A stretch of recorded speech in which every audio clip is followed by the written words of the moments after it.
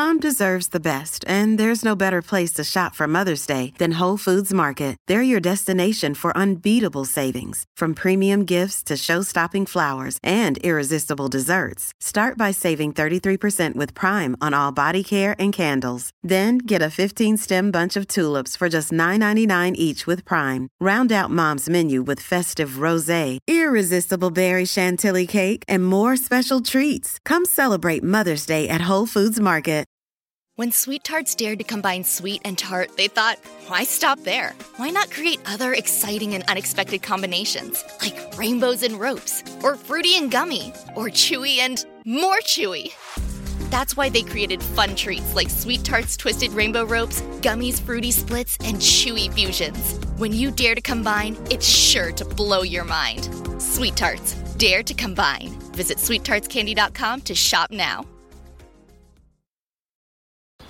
If you're thinking, I should go for a run today, but it looks like it could rain, Sierra says save on epic rain jackets. If you're also thinking, but I can't go out in these beat-up old running shoes, Sierra says save on top brand running shoes. And if you're still thinking, but I'm also busy performing brain surgery, well then we say, you really should have led with that. Sierra, let's get moving to your local store, like now. Go!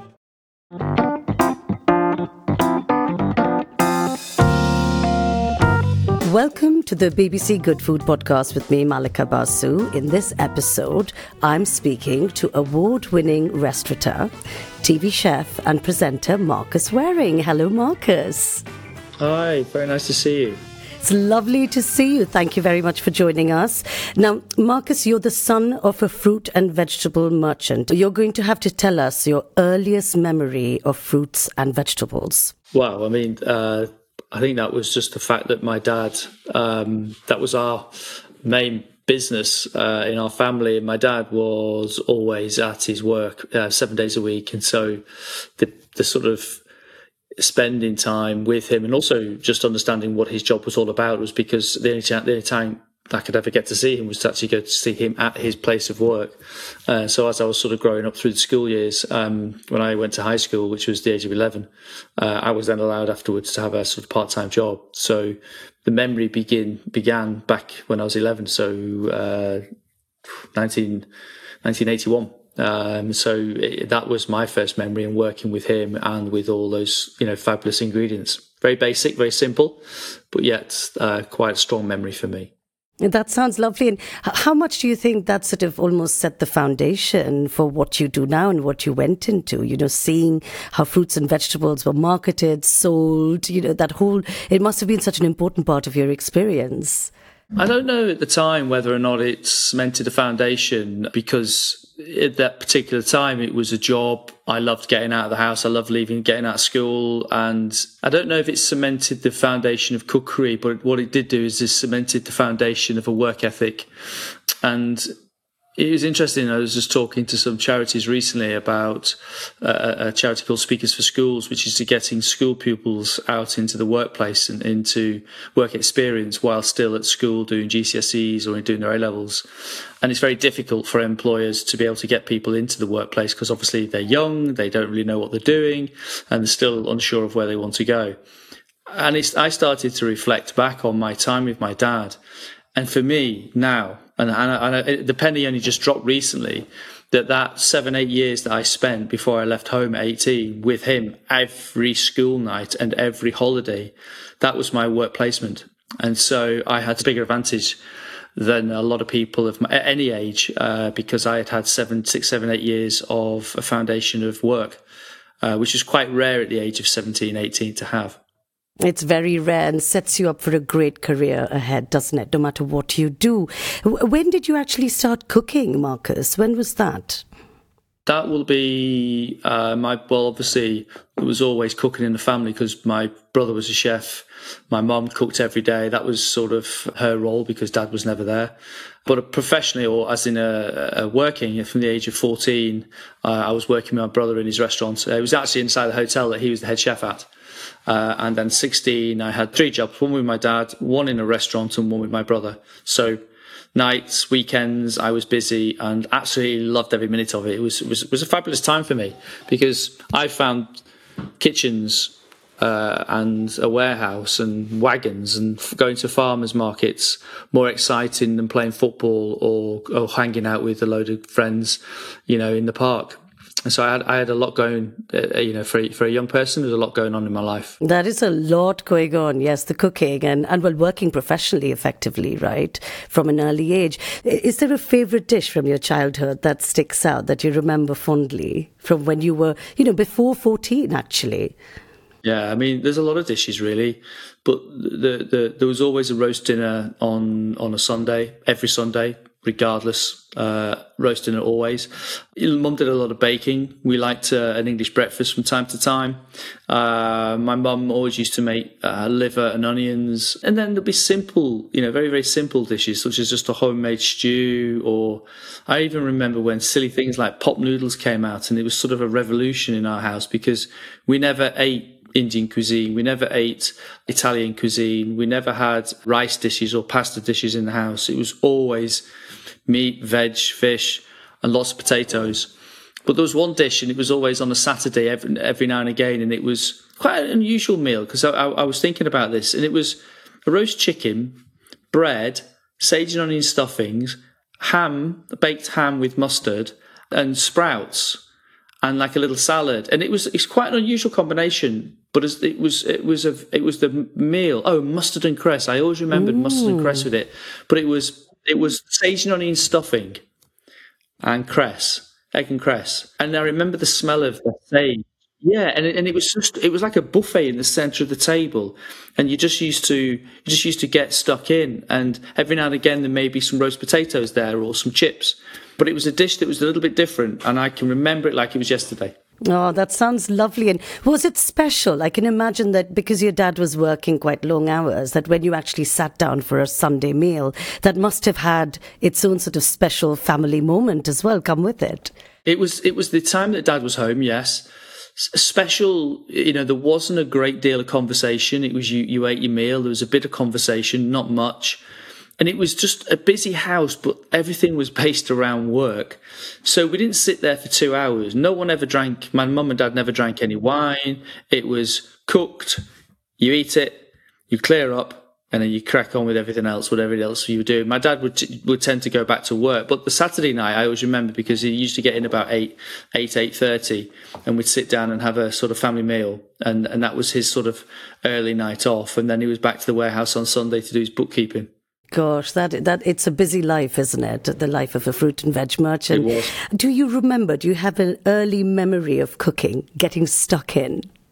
I think the earliest memory at home would have been with Mum. She baked once a week because my dad always brought extra produce home, and it was never good produce. He never brought fresh apples, oranges, bananas. It was always what he couldn't sell.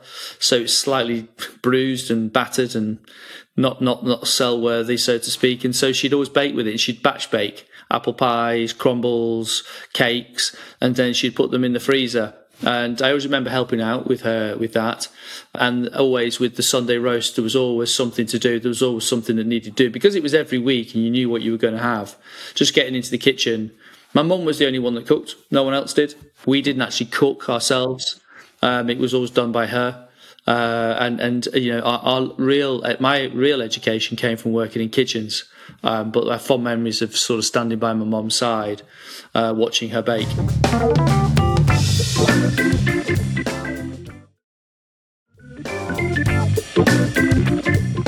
Now, that's very sweet. And of course, there's a lot being said about that now, isn't there? To sort of get children interested in nutrition and food is to just get them to help in the kitchen. Yeah. Because we've lost some of that, haven't we? Yeah, because our time in the kitchen in days gone by were because there wasn't always huge distractions like there are today. Young people have got iPhones, they've got tons of things going on in their lives. They've got a social life, which is very important to them. There's about 3, 4, 5, 6, 900 channels on the television, and they've more pressure of school, and their education is really important. So there's definitely more for them to sort of take their eye off the basic things of cookery. When which is a concern, if I'm honest with you. I don't think it's something that we should take lightly. It's something that certainly needs addressing, I think. Absolutely. I mean, it's probably a good time to talk about your transition to smallholding, and it's wonderful. Congratulations on the second series of your TV program. And Tales of a Kitchen Gardener. It's just so off the moment, isn't it, to be talking about kitchen gardens and growing food. How important was that? How did you sort of fall into that from what you were doing on the TV and everything? Having been on MasterChef for, at that time, 7 years, I never saw anything else coming my way as far as TV opportunities and different types of cooking shows. And so I managed to get a meeting with the BBC, and sort of during lockdown, about doing other things, because I was curious as to why I'd never been invited to do anything. And at the end of an hour and a half of a Zoom meeting, Carla Maria said, "Hey, Marcus, the last 10 minutes, she said, you got a small holding. Tell me a little bit about it." And I think for the whole part of that 10 minutes, my sort of face lit up with a different type of excitement and this new journey that I was on. And so the Tales from the Kitchen Garden sort of developed right there. But they sort of put me in touch with a producer, a maker, Plimsoll, Karen Plum, and Plimsoll TV came to my house, and we sat. I remember sitting there with her on a very wet February afternoon, not really seeing the beautiful vision of what was in front of us because it was wet, it was cold, there was nothing in the garden at all. But I spoke about what the garden was all about and what smallholding was about, what the farm was all about. And that's where Tales from a Kitchen Garden was sort of born. And the idea is that it's a chef who's got land, farm, kitchen garden, bees, orchard, and not really understanding the supply chain, the farmer, the grower. So the show is broken up into 3 areas: farming, growing and gardening, and cooking. One of those 3 I'm good at. The other 2 I need to go out and discover. And so on that basis, that's where I go out and I investigate the heroes of our industry, the people that supply us with the fabulous produce. And that's what sort of inspired me to rethink food, to look at food in a different way, more for the home than for my professional kitchen, because that's something very, very different. The home cooking, the growing of ingredients, but also the incredible community that's around us that we don't see, because we're too busy with our lives, and we all head off to the supermarkets because we can get everything we need from them. But around us in the community and around the country and in the city London, there's a whole world of people doing great things with food and growing. And we need to tap into it just a little bit more, I think. And this show really does highlight that. That's all lovely. And so here I am in inner city London in a first floor apartment with a balcony I haven't even managed to grow mint on, Marcus. Please don't judge me, yes? How would you describe smallholding to, real sort of urban ones, the ones that don't know what it is? Well, I think, smallholding for me is a patch of land that you're doing various different things on. We bought it for escapism. We bought it because we wanted to do something different with our family, wanted to get them out of the house. My children's schooling was down there in East Sussex too.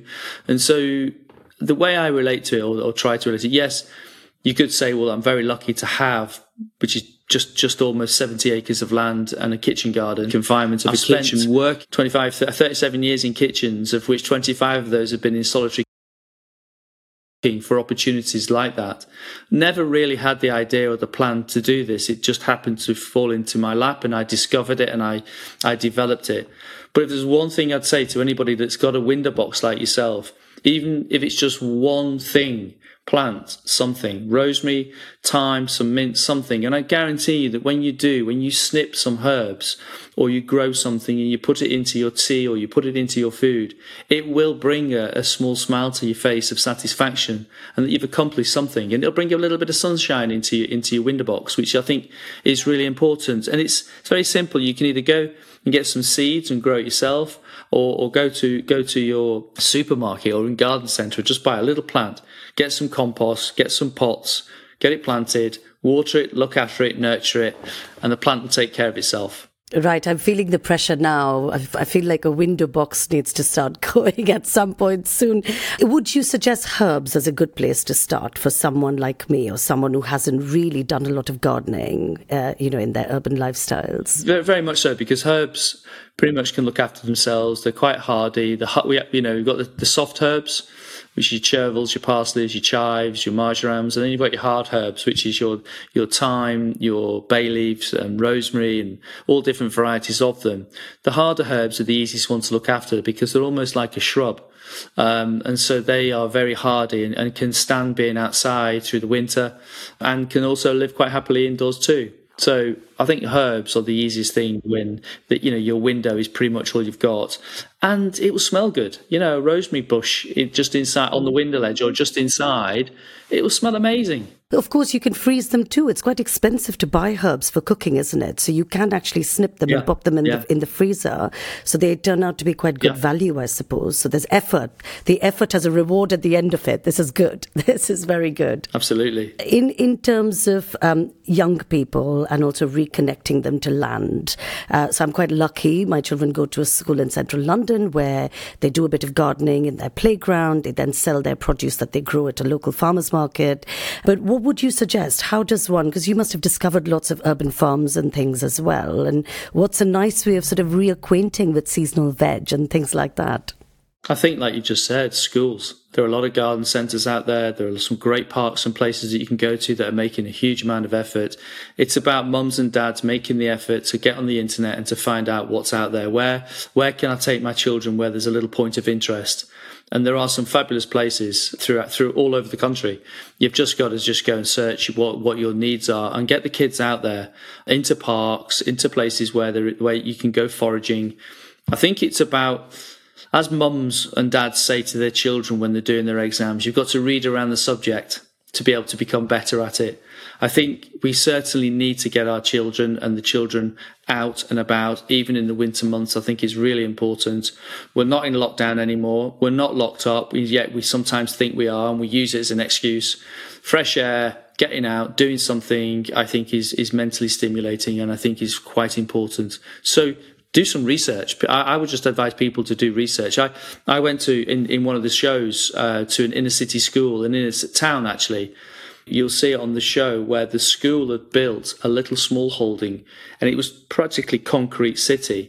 And the community, the school, the parents had an electrician, a woodsman, someone who could lay a bit of concrete. The whole school came together to create this little farm with pigs and chickens and a donkey. What else did they have? They had loads of different birds, and the kids would all get involved. They had goats, because I made them a seesaw to bring to. So I made this goat seesaw, and I took it to the school, and I got talking to the kids, and the kids were invited to come. The whole little farm was run by the children, and one teacher who was in charge of the welfare of the animals. The kids loved it. Absolutely. Smiles on their faces. All the jobs that they had to go through, they were all involved, and it was fantastic to see. And, as I was mucking out some pigs with 3 young lads, they must have been about 9-10 years old, and they were getting stuck in. They knew all the pigs' names. They knew what they were all about. They knew what the end goal was with them as well. They understood so much about the animals around them. But I said to them, what are you going to do when you leave school and you've done all your exams? And all 3 of them at the same time shouted out, I'm going to be a farmer. Oh. I'm going to farm. I want pigs. I want some animals. And I guarantee you those boys would never have said that without that school making a huge effort. That was a bit of a game changer for me, to see that you can achieve small things, big things, if schools and parents are prepared to put the effort in. And that whole little farm was built by the parents.